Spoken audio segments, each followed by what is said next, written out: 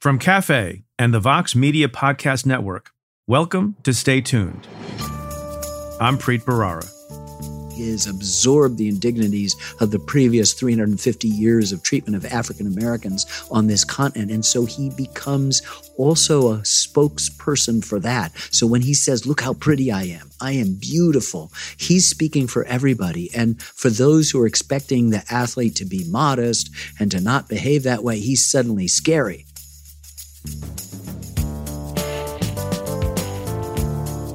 That's the celebrated documentary filmmaker Ken Burns talking about the iconic boxer and cultural icon, Muhammad Ali. Born Cassius Clay in 1942 Louisville, Ali riveted the world with his unconventional sparring style, his public conversion to Islam, and his refusal to fight in the Vietnam War. The day after he won the world heavyweight title, at just 22 in 1964, Cassius Clay announced that he had become a member of the Nation of Islam and that his new name was Muhammad Ali. Why do you insist on being called Muhammad Ali now? That's the name given to me by my leading teacher, the Honorable Elijah Muhammad. That's my original name. That's a black man name. Cassius Clay was my slave name. I'm no longer a slave. In 1967, still at the top of the boxing world, Ali faced 5 years in prison after he refused induction to the draft. You my enemy. My enemies are white people, not Viet Congs or Chinese or Japanese. You my opposer when I want freedom. You my opposer when I want justice. You my opposer when I want equality. You won't even stand up for me in America for my religious beliefs, and you want me to go somewhere and fight, but you won't even stand up for me here at home. After an ultimately successful 4-year legal battle to avoid prison time for his draft resistance, Ali improbably reclaimed the world heavyweight title twice, fighting legendary bouts against fellow greats Joe Frazier and George Foreman. And I said, Joe's gonna come out smoking, and I ain't gonna be joking. I'll be pecking and a poking, pouring water on his smoking. Then this might shock and amaze you, but I will destroy Joe Frazier. Reviled for much of his career for his strong views, Ali gained universal respect from the American people later in life, even as Parkinson's disease robbed him of his voice and body.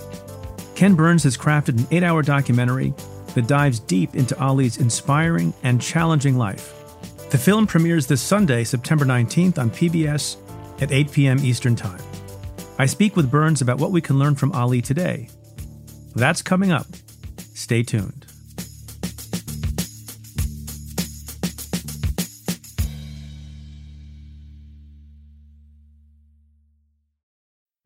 Support for this podcast comes from Planned Parenthood. It's hard to imagine a world where we leave future generations with fewer rights and freedoms. Since the Supreme Court's decision to overturn Roe v. Wade, politicians in nearly every state have introduced bills aimed at blocking people from getting the essential sexual and reproductive care they need, including abortion.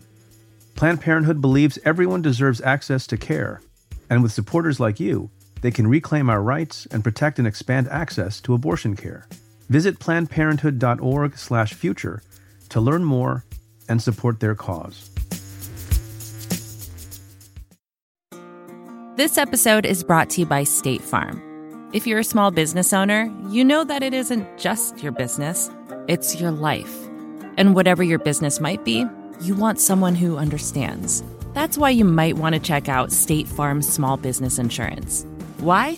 Because State Farm agents are small business owners too, living and working in your community. That means they know what it takes to help you personalize your policies for your small business needs. Like a good neighbor, State Farm is there. Talk to your local agent today.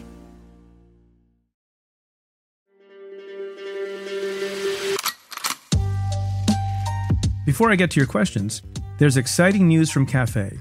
We've launched our new podcast, Up Against the Mob, hosted by Ellie Honig. You can listen to the first 2 episodes now. Subscribe for free and listen wherever you get your podcasts. Just search for Up Against the Mob. And now, on to your questions. This question comes in a tweet from Sheila, who asks a very simple question.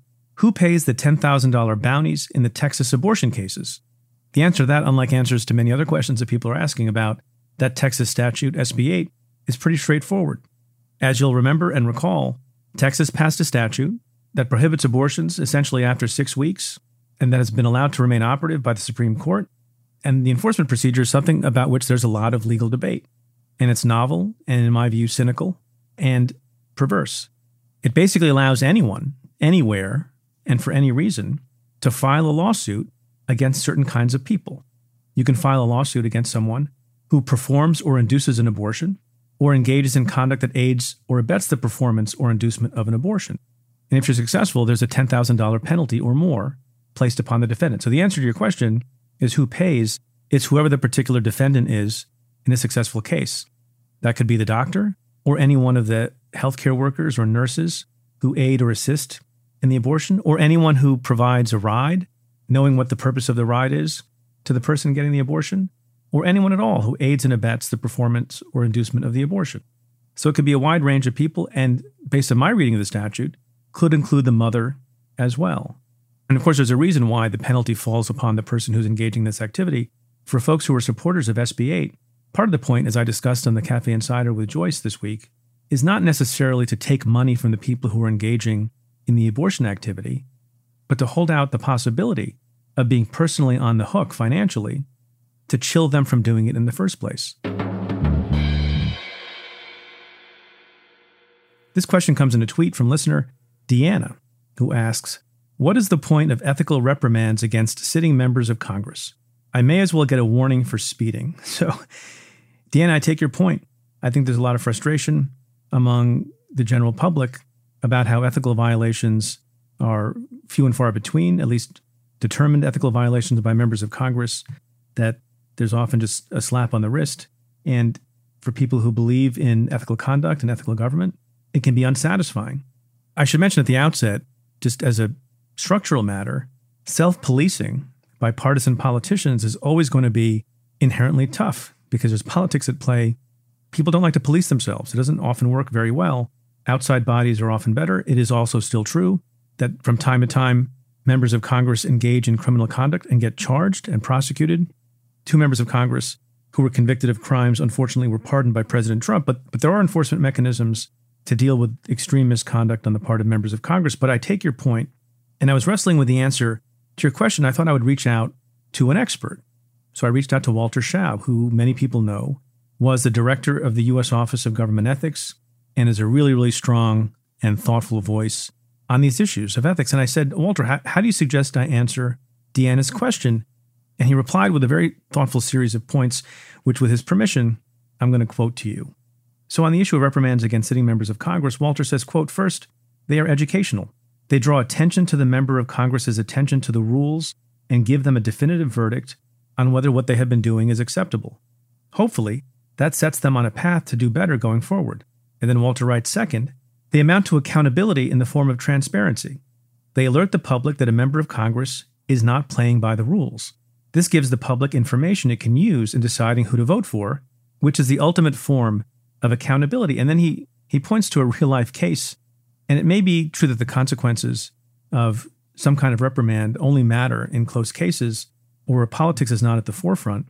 But Walter notes, quote, "I have to wonder if Senator Menendez's ethical problems," that's Bob Menendez from New Jersey, "if his ethical problems might have affected his reelection if control of the Senate hadn't been hanging in the balance," end quote. It's an interesting point. But he agrees, I think, with the sentiment of your question, Deanna, when he wrote to me, quote, "That said, it is, as the poster seems to suggest with her question, fairly weak tea," end quote. So I guess the bottom line, Deanna, is there is more ethical reform needed. We need better rules. We need ethics committees to have more teeth. But what happened so far is not nothing. And as Walter ended in his note to me, quote, "If we didn't have reprimands to at least call misconduct by its name, we'd be left without any mechanism for at least publicly shaming these members. And because they live and die by polls and voter turnout, there's always at least the remote chance that it could influence outcomes in a close case," end quote. Thanks for your question.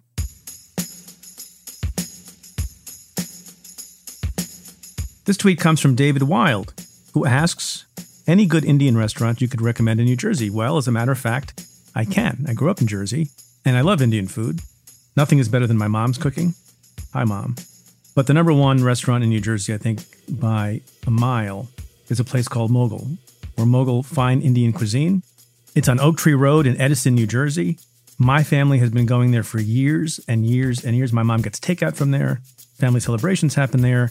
They cater important events, including wedding parties and engagement parties, for my family and have been for a long time. Everything on the menu was great. If you happen to go, look for owner Satish Matani, who's been friends with my family for a long time, and tell them that Preet Bharara sent you.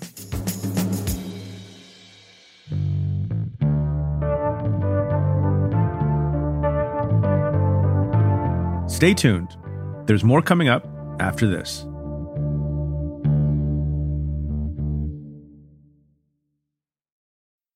Support for this podcast comes from Planned Parenthood. Your body is your own.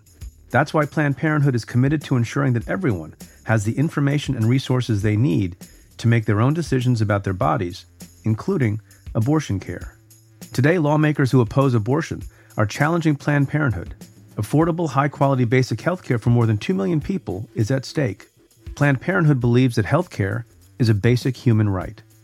That's why they fight every day to push for common-sense policies that protect our right to control our own bodies. They also work tirelessly to oppose the onslaught of new policies aimed at interfering with personal decisions best left to patients and their doctors. They won't give up, and they won't back down. You can join Planned Parenthood in the fight to help make sure that the next generation can decide their own futures. The organization needs your support now more than ever. With supporters like you, they can reclaim our rights and protect and expand access to abortion care. Visit PlannedParenthood.org/future to learn more and support their cause. Support for Stay Tuned comes from Squarespace. In this day and age, if you're starting a new project, one of the first things on your to-do list is creating a website. That might seem a bit scary at first, especially if you've never done it before. But there are tools out there that make it easy for anyone to create their own site, like Squarespace.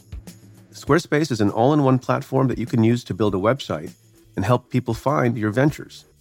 Creating a website with Squarespace is straightforward and painless, even if it's your first time making one. Whether you want to sell your products or a service, or need a place to host your blog or portfolio, Squarespace can help you get your name out there and makes it easy to find on the web. They have plenty of tools to help make your website look pretty great too, all while customizing it to fit your particular needs. Because your site is your own, and it shouldn't be fit into a one-size-fits-all box. Get the functionality and the unique look that you need. Head to squarespace.com/tuned to save 10% off your first purchase of a website or domain using code TUNED.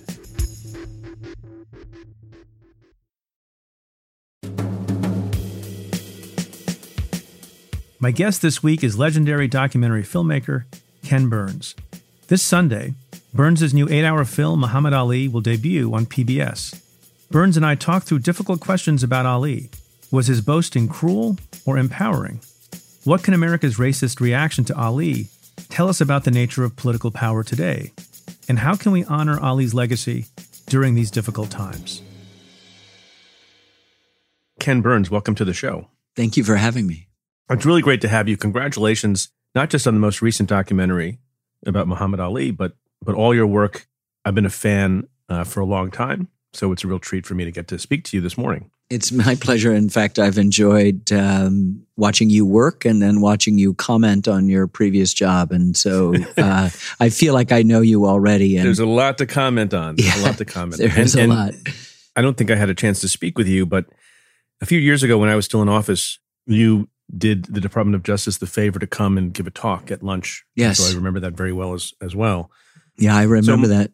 We were talking about Jack Johnson and another boxer and what a posthumous pardon might mean. And maybe, we had tried under W and had failed. And I was loath to go to the president given how he would have been beat up by doing it. So I was trying to go in the front door at the Department of Justice to sort of make that case. And of all the great ironies that might set us up for our conversation today, it was Sylvester Stallone telling the previous president that Jack Johnson should be pardoned, only the second posthumous pardon in the history of the federal judicial system, both, of course, African Americans for crimes they didn't commit. But of course, the previous president knew nothing about it. And in his press conference seemed to allude to the fact that Jack Johnson was a great guy and seemed to be still alive, even though he had been, dead for 80 years. So that happened on more than one occasion. Indeed. With more than one person, not just Jack Johnson. So I have a lot of questions to ask you about Muhammad Ali. He's a captivating figure. I think perhaps, in the top 3 most compelling figures of the 20th century. You made a lot of films before you made a series about Muhammad Ali. What took you so long?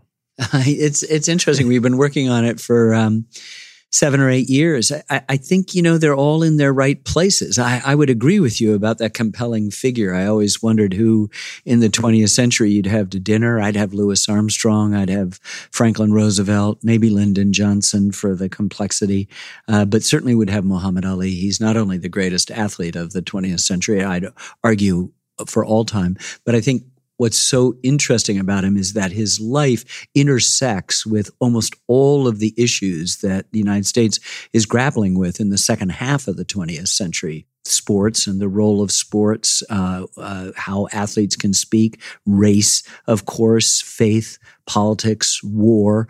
All of these things are kind of entwined with his life. A redefinition of Black manhood, what Black masculinity would mean in the 60s as opposed to an earlier period, say the 40s and 50s, when another subject of a film we made, Jackie Robinson, might have been the new definition of Black manhood. It's just an amazing story, and all of these things are still relevant today. Mark Twain is supposed to have said history doesn't repeat itself, but it rhymes. I've never finished a film that doesn't rhyme in the present, but no more so than Muhammad Ali. We kind of, in a way, need him more than ever.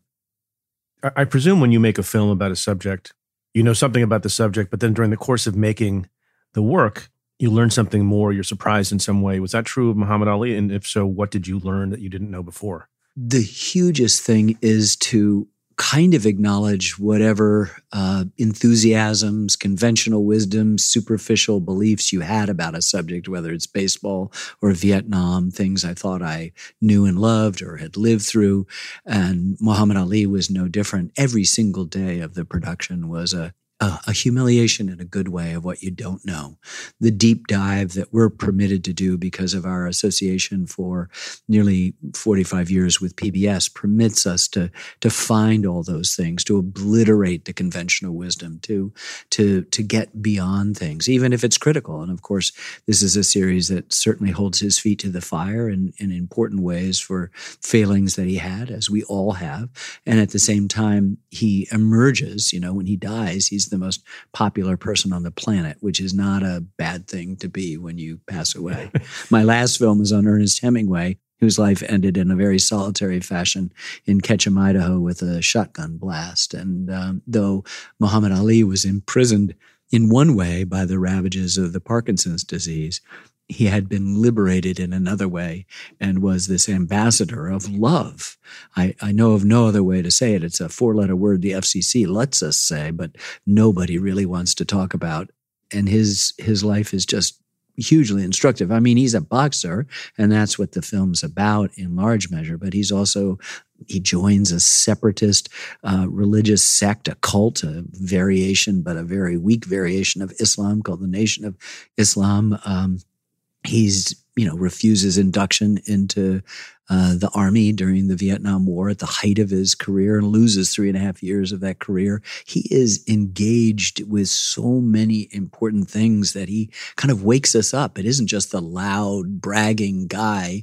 It isn't just the poetry. It isn't just then the sadness of the shaking hand lighting the torch.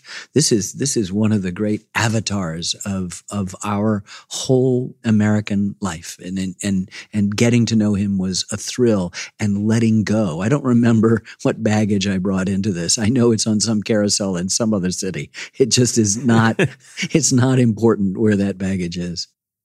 You spoke about Ali having been liberated. And so you foreshadowed a question I was going to ask you. There's a point early in the film where Ali is a fairly young man, and he goes to speak to a crowd of young black men. And he says about himself, look at how I talk, look at how I act, look at how I conduct myself. And he says, I am free. Was Muhammad Ali, for most of his life, particularly during his young life, was he in fact free? No, but I think it's that, what a great question that is.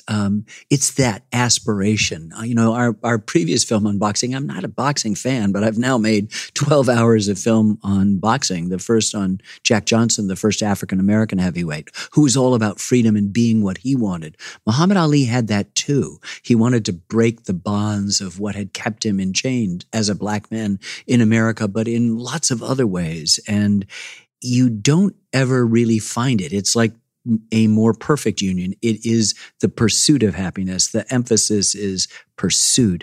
And so I think, yes, this is the great story of freedom. It is a great American story of freedom. And as, of course, being a black man in America, there's all sorts of obstacles set up to impede that progress. But I think he did at the very end. I think he succeeded in doing that. Michael J. Fox, who has Parkinson's as well, said something that deeply influenced me a couple decades ago. He said, I couldn't be still until I couldn't be still.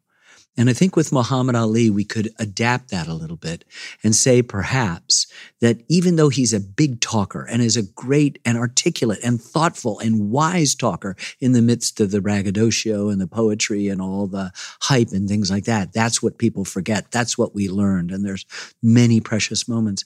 I think he couldn't really talk until he couldn't talk. That is to say, once he was quiet, once it was post-career, and boxing is a small part, his daughter Rashida tells us in the film, that means he could have been a carpenter, and we know where simple carpenters go. He was able to become an ambassador to the whole world in a very, very powerful to me way, and also speak on behalf of what it's like to be an American and a Muslim. And that's an important part of the story we're telling, how his faith evolves along with that story of freedom, just as it parallels our own desperate at times, progress-filled at times, and also, static at times, movement towards a more perfect union. Was he, when he was engaging in the braggadocio, that was part of his persona, was he acting or was that him?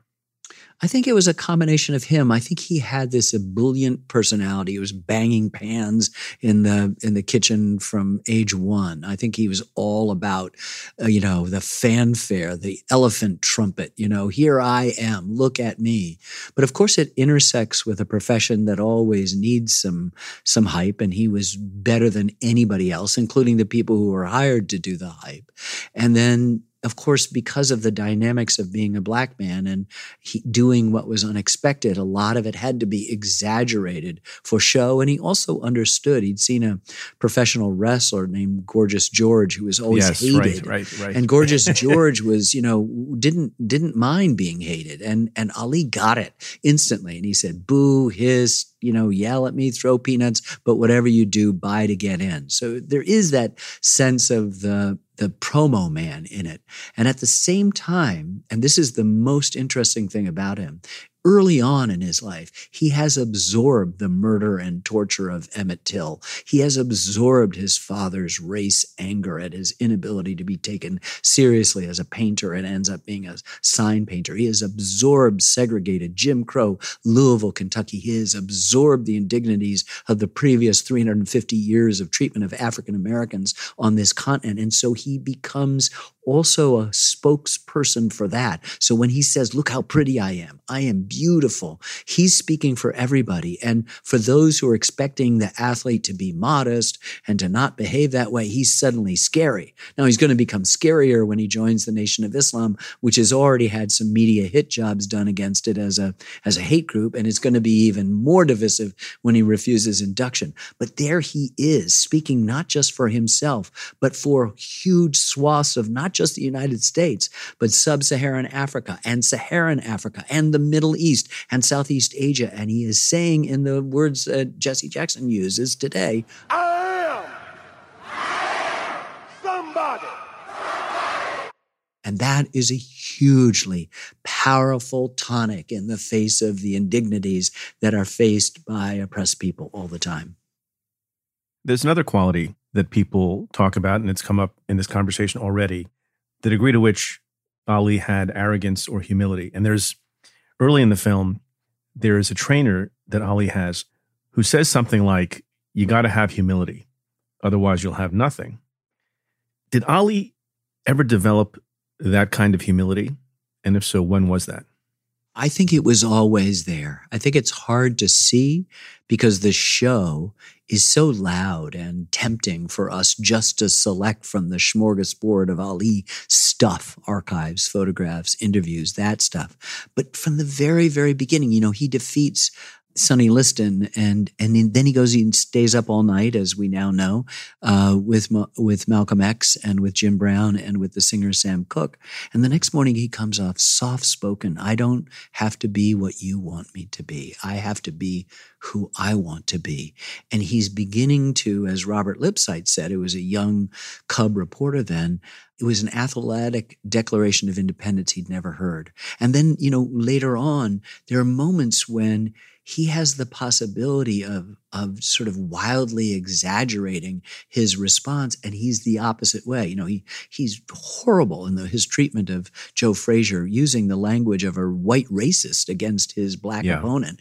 And when he loses the first fight, the next morning he's saying, I have to accept defeat the way everyone else does. People are going to lose jobs. They're going to lose loved ones. They're going to lose titles. And there's something incredibly wise. And all the way through, he's saying, maybe I don't have to box anymore. And people are going, what? He goes, yeah, I know I'm here for a purpose. So a lot of that loudness, the fireworks going off, is punctuated by a kind of inner wisdom that belies his young age. And of course, when the Supreme Court essentially liberates him from his prison sentence, not essentially, liberates him from his prison sentence, every opportunity in the world to gloat, he goes the opposite way. He said, I don't know how many people will be assassinated. I don't know who will be assassinated. I don't know who will be denied equality or justice here. And what he's saying is, look what's happened. Emmett Till in those past 350 years. And he's ranging ahead. He's prefiguring things names that none of us would have known at that time, like Rodney King or like Trayvon Martin or Tamir Rice or Breonna Taylor or George Floyd. I mean, he's anticipating that. So yeah, this is a good thing for me today, but this doesn't change the job we have to do. So interesting. He, like other figures, including Martin Luther King Jr., who people will say today is, widely revered, if not fully remembered properly, with all of his teachings and all of his actions. But in his day, folks like to remind people who quote somewhat mindlessly Martin Luther King Jr. that he was widely despised. And that's also true of Muhammad Ali. Yes. Especially when he decided he wouldn't register for the draft based on his conscientious objection on his religious beliefs. And then, as you pointed out already, at the time of his death, not that long later, a couple of decades later, one of the most beloved, if not the most beloved person on earth. Did he change, or did we catch up with him? Well, there's a wonderful moment when David Remnick, the editor of The New Yorker and a remarkable writer in his own right, says about the Olympics, the torch lighting 25 years ago, where all of a sudden we see him as this religious figure, he says in the intro of the film, like a Buddha, that he had been so divisive for so long time. It's us who changed. What was so remarkable was this young person on a trajectory which he maintained. He made mistakes. He changed course. He got a lot more inclusive in his faith. His practice became closer to what we would consider mainstream Islam, the way Malcolm X also graduated. The Nation of Islam's Elijah Muhammad dies, and his son Wallace takes over and embraces a much more ecumenical and widely tolerant, unlike the kind of cult-like and at times corrupt and at times murderous. They, of course, murdered Malcolm X. Aspects to it. So he's growing, and at the same time, I think most of us had to realize, we gave him a hard time, and yet, when Frazier knocked him down in that last round in the first fight, he got back up and tried to beat. When he lost, he took it like a man. He was right about the Vietnam War. By that time, we realized he'd been so right about this. And so as he then, regains his title spectacularly, as he regains it again spectacularly, and then becomes an ambassador later on, I think for most people, and I'm sure there's still a vestige of hatred and divisiveness, we changed. We have to do this. This is, to me, the Jackie Robinson argument. Let's assume you're a Brooklyn Dodger fan and you're a racist, and Jackie comes up. What are you going to do, right? You can quit that team and go to another team, but the handwriting's on the wall. It's going to be integrated too. You can also leave your sport, but sorry to say this, other sports are going to integrate quickly too if they hadn't already. So the third option is you can change. And I think people like Jackie Robinson and people like Muhammad Ali and people like Martin Luther King, because of the wisdom, and people like John Lewis, because of their ability to withstand the witheringness of that unfair hatred, will out. And we're left either with a corroded vessel of the hate we've carried, or an attempt on our part to change for the better.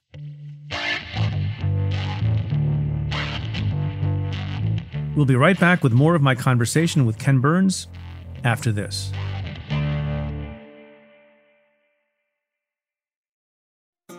This episode is brought to you by State Farm. You've heard it before. Like a good neighbor, State Farm is there.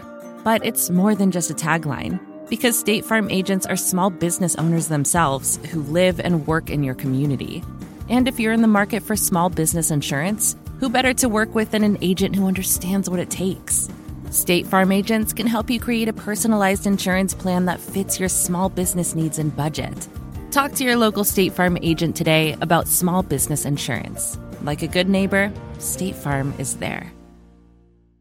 Canva presents stories to keep you up at night. It was an ordinary workday until... The Singapore presentation is at 3 a.m. The office was shocked. But that's when we sleep. Maya made it less scary with Canva. I'll just record my presentation so Singapore can watch it anytime. Record and present anytime with Canva presentations at canva.com. Designed for work. There are a lot of moments in the documentary that are so striking, and some of them I knew, some of them I did not know, and I want to ask you about a couple of them and about what the proper reaction is. And I'll give you an example. There's a point after which, obviously, Muhammad Ali, born Cassius Clay, changes his name. He joins the Nation of Islam. And then he finds that both white people and black people, including combatants he's going to meet in the ring, choose not to call him by his new Muslim name. They insist on calling him Cassius or Mr. Clay. And one of those people is a fighter named Terrell, who he's going to face. And that boxer refused to call him by his Muslim name. And as you will describe in a moment when I ask you, Ali gives him a pummeling. And then while he's in the ring, boxing the other fella, he shouts at him again and again, "What's my name? What's my name?" What was going on there? This is one of the great moments. I mean, boxing's a brutal, horrible at times sport. There's those who learn to appreciate it, and we've embedded in every fight the former heavyweight champion Michael Bent, who interprets not just the strategy and tactics, but the psychology, the will, the heart of each of the fighter, and helps us, particularly those of us not drawn to boxing, for what's going on. The punishment dealt to Terrell is a huge statement. He has, as he has a right to do, worship as he feels. He has a right to change his name, in this case, in the most honorable of way, in the service of that worship. He's bestowed a name by his teacher, his leader, and people aren't following along. People are disdainfully referring to him as Clay and Cassius, as you said. And no one is more egregious than Ernie Terrell in that kind of the psychology that leads up to a game, and Muhammad Ali is the master of it, and sometimes quite cruelly the master, as I described in his treatment of not just Joe Frazier, but other people. But he gave a Terrell, a whoopin', and in between, in a sport that requires minute and precise attention to every single thing, is distracting himself by saying, "What's my name? What's my name? Call me by my name." And it is an amazing performance. And it is about the birthright of any human being. Just see me. Let me be seen. And in this case, you have, the most powerful boxer on earth letting this opponent who thought he could get under Clay's skin by saying this. And Clay Ali has a much bigger fish to fry. It isn't Ernie Terrell who is going to be humiliated and defeated. It is all of those people, the commissions, the reporters, the columnists, the audiences that have opposed him in doing what is his birthright, particularly in the United States of America. But for African Americans, for blacks particularly, is never, ever easy. When he's shouting, "What's my name?" are we supposed to cheer that? Or is there a part of us that should be wincing? Because I found myself cheering. Yeah, no, I think we can be both, Preet. I think this is a really good question.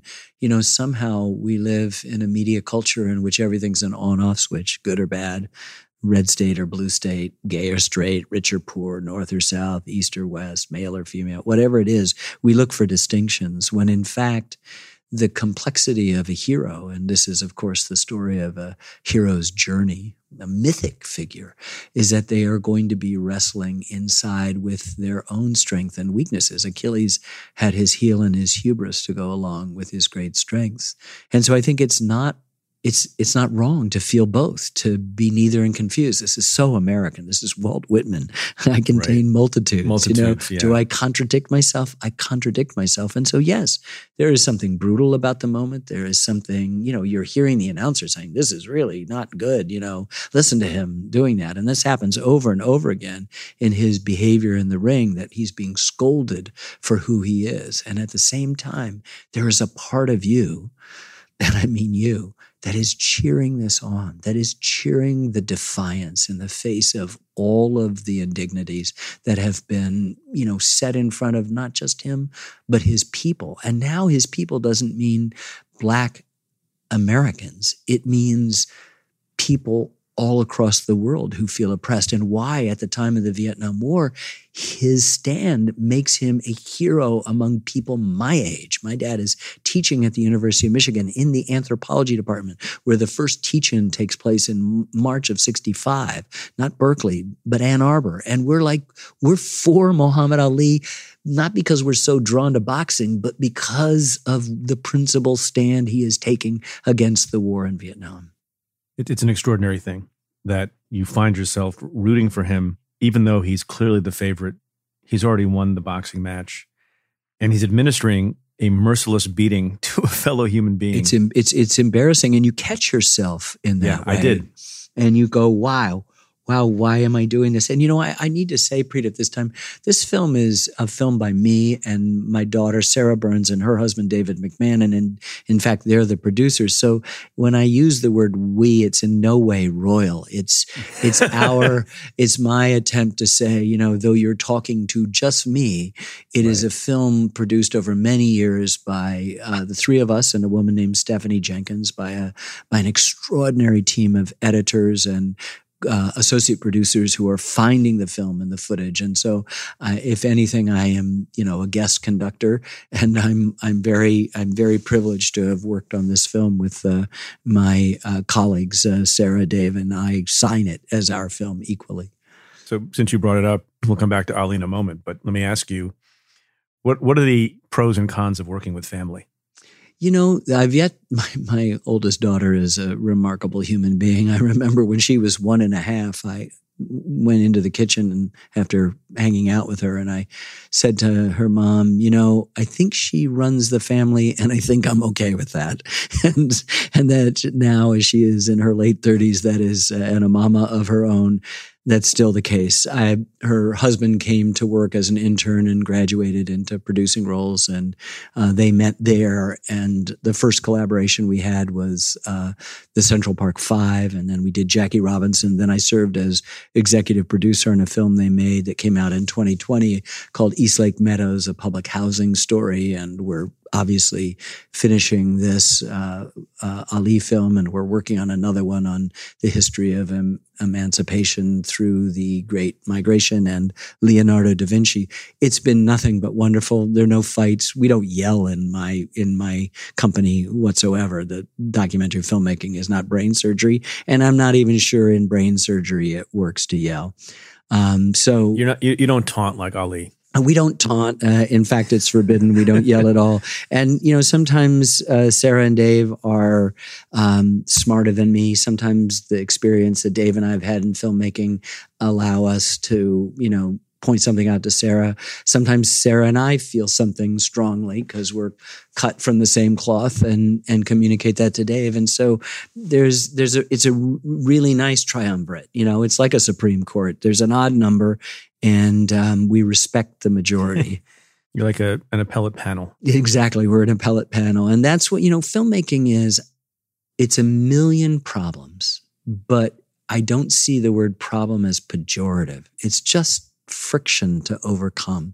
And you're making tiny decisions, minute decisions, little tiny ones, as well as the big ones that you think go into the creative process. It's more a day-to-day thing, the accruing imperceptibly, like the layers on the pearl. And remember, a pearl is created by the irritation of a grain of sand.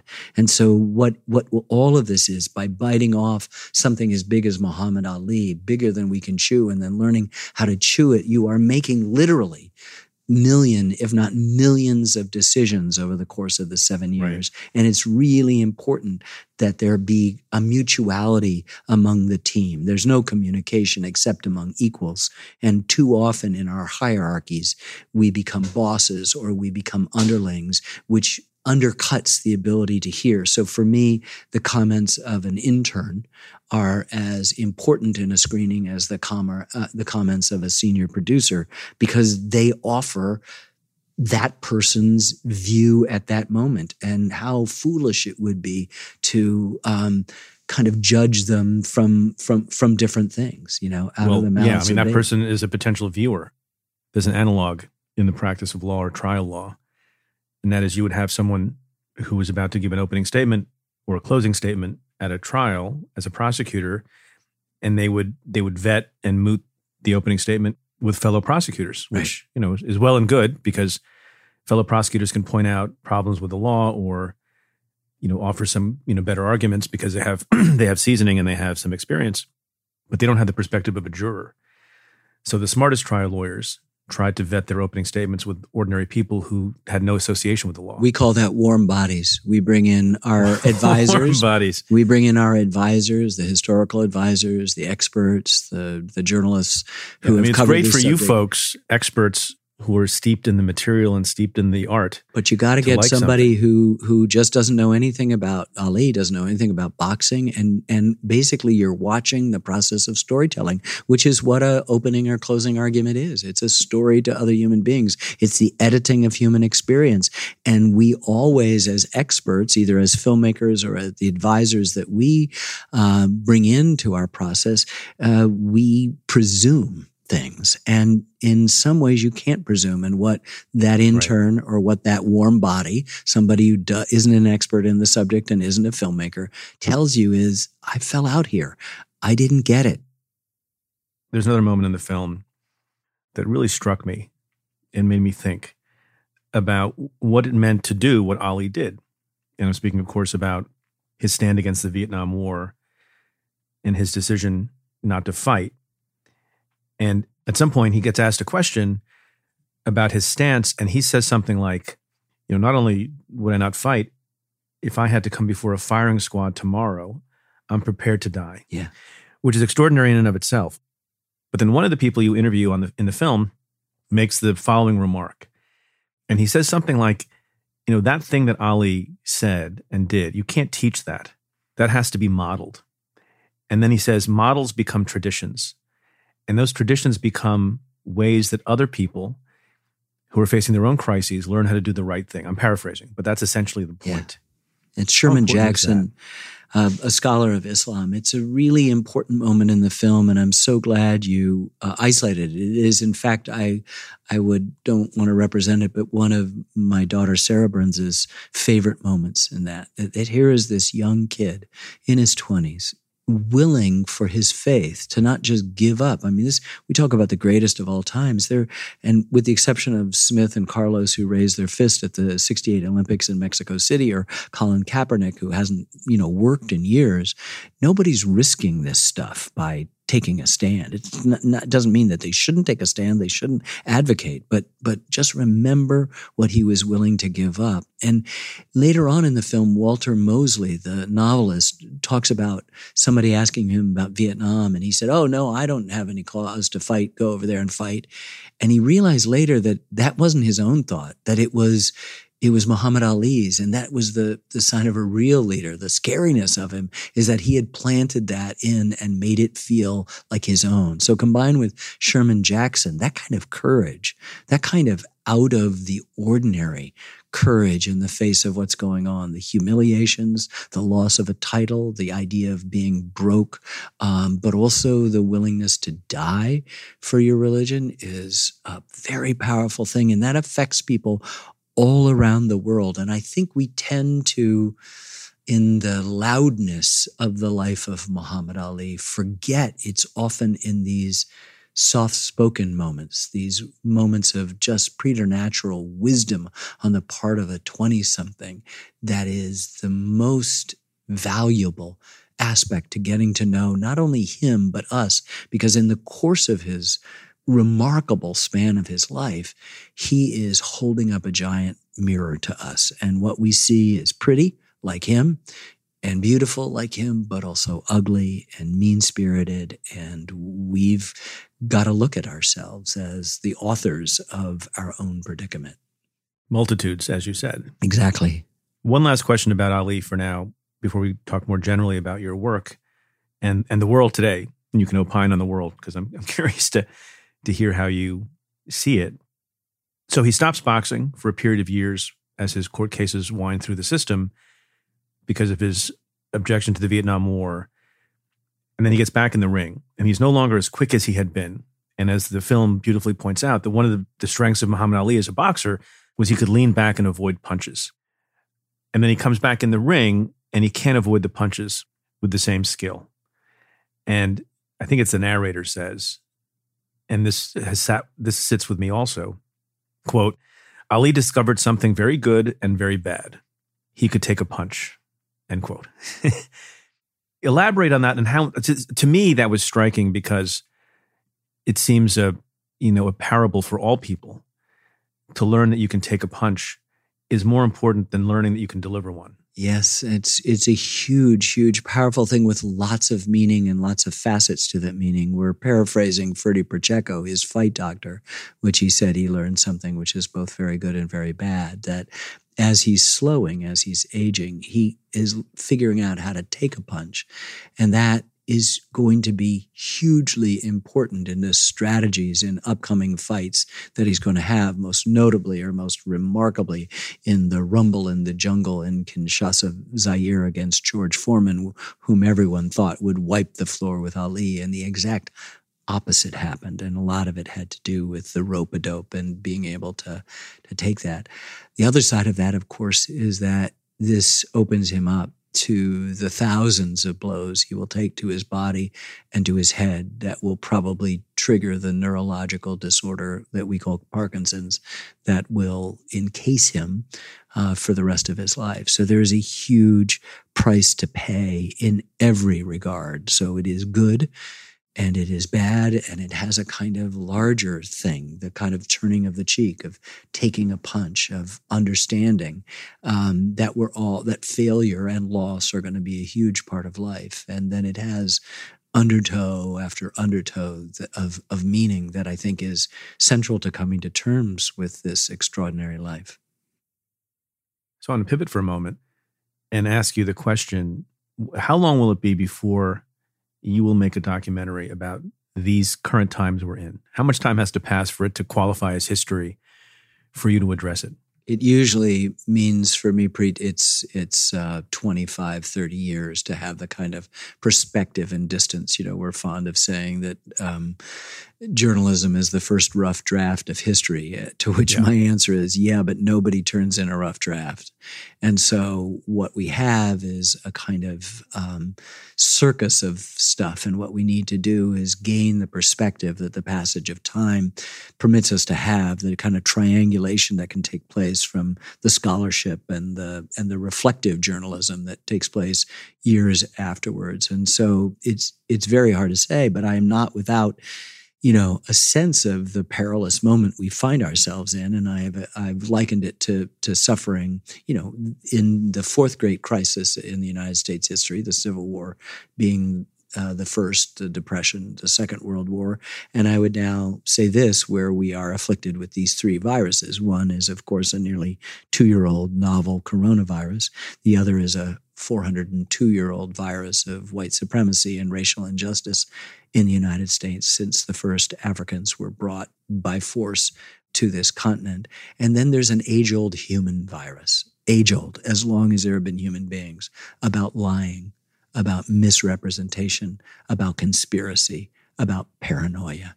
And these combined all at once have shaken our institutions and our foundations to their core. And while there is evidence almost daily of resilience, there has been the sense that the door has been kicked open because many of these, the former virus, the last virus, have been perpetrated by the highest office in the land in the way that it had never been before. It has opened the door for too many people down the food chain to perpetuate some of these strategies because they feel that they work, and they have worked. And it is incumbent upon all people of good intentions. And one of the many films I'm working on right now, halfway through editing, is a history of the U.S. and the Holocaust.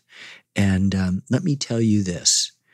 There is no other nation on earth that's going to land on Montauk or Point Reyes in California to come and save us. There's no Normandy here. There's just, we're going to make a bed, and we're going to have to live in that bed. And it's incumbent upon people who believe in the Enlightenment principles that formed this country, that it is easy, as Jefferson said, flawed as he was, for human beings to suffer while, evils are sufferable. That is to say, it's very easy to find yourself under the sway of a dictator. Just remember that probably the hippest, most advanced, most cosmopolitan place on earth was Berlin in 1930, the height of the art world, of the cinema world, of a kind of cosmopolitan understanding of things. And then it wasn't. So how did we avoid it for so long? We've got a good system, and it has a lot of checks and balances. Unfortunately, we ended up with a consummate liar who has studied the playbook of dictators and who has done— Of whom are you speaking, Mr. Burns? I'm speaking of the previous disgraced former president, who has essentially permitted these foundations to be rocked, in many cases, to their core. I mean, imagine, I live in a tiny state, purple state, that our great civic right is going in with a paper ballot and stuffing it in a box. And those people who do that, Democrats and Republicans, are under assault from a quarter that realizes that if you just yell in advance foul long enough, eventually you begin to convince not just a marginal fringe, which has always been there. So none of this is without precedent in American history. What is unprecedented is the size, the dimension, and the highest office of the land which promoted it. And so, not only do you have someone responsible for hundreds of thousands of needless deaths due to the first virus, who seems indifferent to the ongoing virus of racial injustice, but who has actively pursued the worst in a way, of all of them, which is the lie, the conspiracy, the misinformation, the paranoia, that brings us to our current perilous moment. You mentioned a term of years of about 25 to get some historical perspective. And so I was going to ask you the question. I was going to ask you to engage in the thought experiment of going forward 25 years and then describing the documentary that would explain the current time. But I've changed my mind. Instead, I want to ask you, given what we see today, if you go back 25, 30, 35 years, what are the things you think, if any, were the seeds of what we are seeing today? Well, I think, I did a big series on the history of the Vietnam War. In some ways, Pandora's box was lifted up. It gave enough evidence that since the Second World War, the government had been administration after administration, different party after different party, lying to the American public. And so the essential distrust. We also found ourselves divided, those for and those against, and it created a kind of division that also permitted people to instill this. We had a president in Ronald Reagan who withdrew the fairness doctrine that permitted, equal time in the speaking of things. And that permitted us to then be able to select or have selected for us, or to accidentally find ourselves subscribing to only one set of views that were not necessarily based in fact. And if you add to that 2 years after the 87 removal of the fairness doctrine, the collapse of the Soviet Union, the great enemy that had animated the Republican Party, which had used to be, of course, founded on the principle of the emancipation of the black man, but had been long since abandoned in the Southern strategy. The anti-communism had disappeared. And so looking around for the enemy, they found in the opposing party the enemy, first in the person of Bill and Hillary Clinton, but then generally expanded to everyone in the other party. And so what you have now is a politics which have often been rough and tumble, and there were duels fought on the House floor. I'm not saying that this is not without precedent, but I think because we're not getting our information the way most people did when I grew up, which was from a single nightly news or from a newspaper. If you were conservative, you might like the Wall Street Journal. If you were liberal, you might like the New York Times, but that's not always been the case. You certainly appreciated the kind of fact-based news that they still offer, but most people get their news from places that ratify the sometimes insane conspiracy theories that they wish to hold, and that becomes hugely dangerous. So you can find the antecedents of this in a whole number of things, but we find ourselves in a completely wild, new, and I think perilously dangerous thing. Having said that, as someone whose beat is history, I'm a filmmaker. That's what I am. I tell stories, and the word history is mostly made up of the word story plus high, which is a good way to begin things. And I'm optimistic. I always presume, because I've seen this happen, that human nature doesn't change. This is, we can find these people in our history before. It's just that the institutions that have always held, that have always been central, have been so shaken and rocked by expediency and by people who aren't just very good people or very smart people. Ken Burns, congratulations on the new film. Thank you for all your service, and good luck on the future projects. It's been a real treat to have you. It's been my pleasure to have this conversation. Thanks so very much.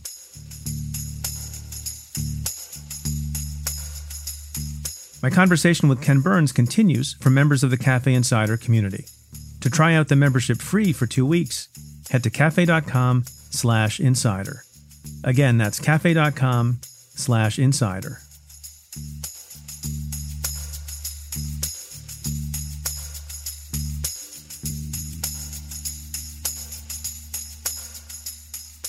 I want to take a moment to give you all an update on a story I told you about back in May. You may remember I spoke at the end of an episode of Stay Tuned about a scholarship project started by some of my brilliant friends and former colleagues at SDNY in honor of the late Justice Ruth Bader Ginsburg. As you know, the Justice spent a lifetime fighting for the rights of women, particularly when it came to entering the legal profession. And so the idea for the project was born the weekend that Justice Ginsburg passed away. There were emails back and forth among SDNY women alumni expressing deep sadness, even anger at what was happening, but also profound gratitude for the justice's advocacy and her impact. You may also remember the story behind the name of the program. It comes from a famous exchange in which Ruth Bader Ginsburg was asked the question, when will there be enough women on the Supreme Court? And she answered, when there are 9. And so this program is called the When There Are 9 Scholarship Project. The mission is to honor the justice's legacy by advancing equity and diversity in the legal profession through supporting women in or entering law school or who have financial difficulties and who embody the spirit of the justice's lifelong commitment to equality and justice in the face of adversity. Well, I have an exciting update. This week, the first scholarship recipients were announced.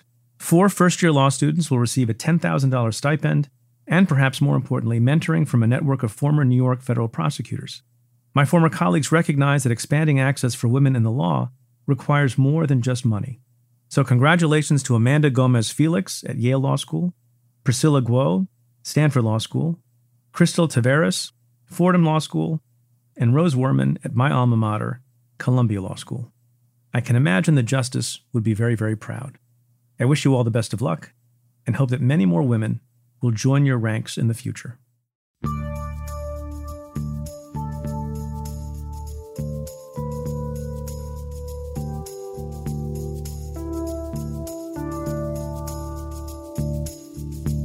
Well, that's it for this episode of Stay Tuned. Thanks again to my guest, Ken Burns. If you like what we do, rate and review the show on Apple Podcasts or wherever you listen. Every positive review helps new listeners find the show. Send me your questions about news, politics, and justice. Tweet them to me at Preet Bharara with the hashtag AskPreet, or you can call and leave me a message at 669-247-7338. That's 669-24-PREET. Or you can send an email to staytuned@cafe.com. Stay Tuned is presented by Cafe Studios and the Vox Media Podcast Network. Your host is Preet Bharara. The executive producer is Tamara Sepper. The senior producer is Adam Waller. The technical director is David Tadashore. The Cafe team is Matthew Billy, David Kurlander, Sam Ozer-Staten, Noah Azulai, Nat Weiner, Jake Kaplan, Chris Boylan, and Sean Walsh. Our music is by Andrew Dost. I'm Preet Bharara. Stay tuned.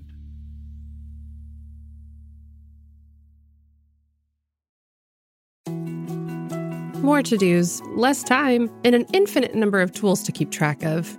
Sometimes doing business has never felt harder, but you don't need a miracle to hit your goals. You can just use HubSpot, because their all-in-one customer platform can make growing your business infinitely easier.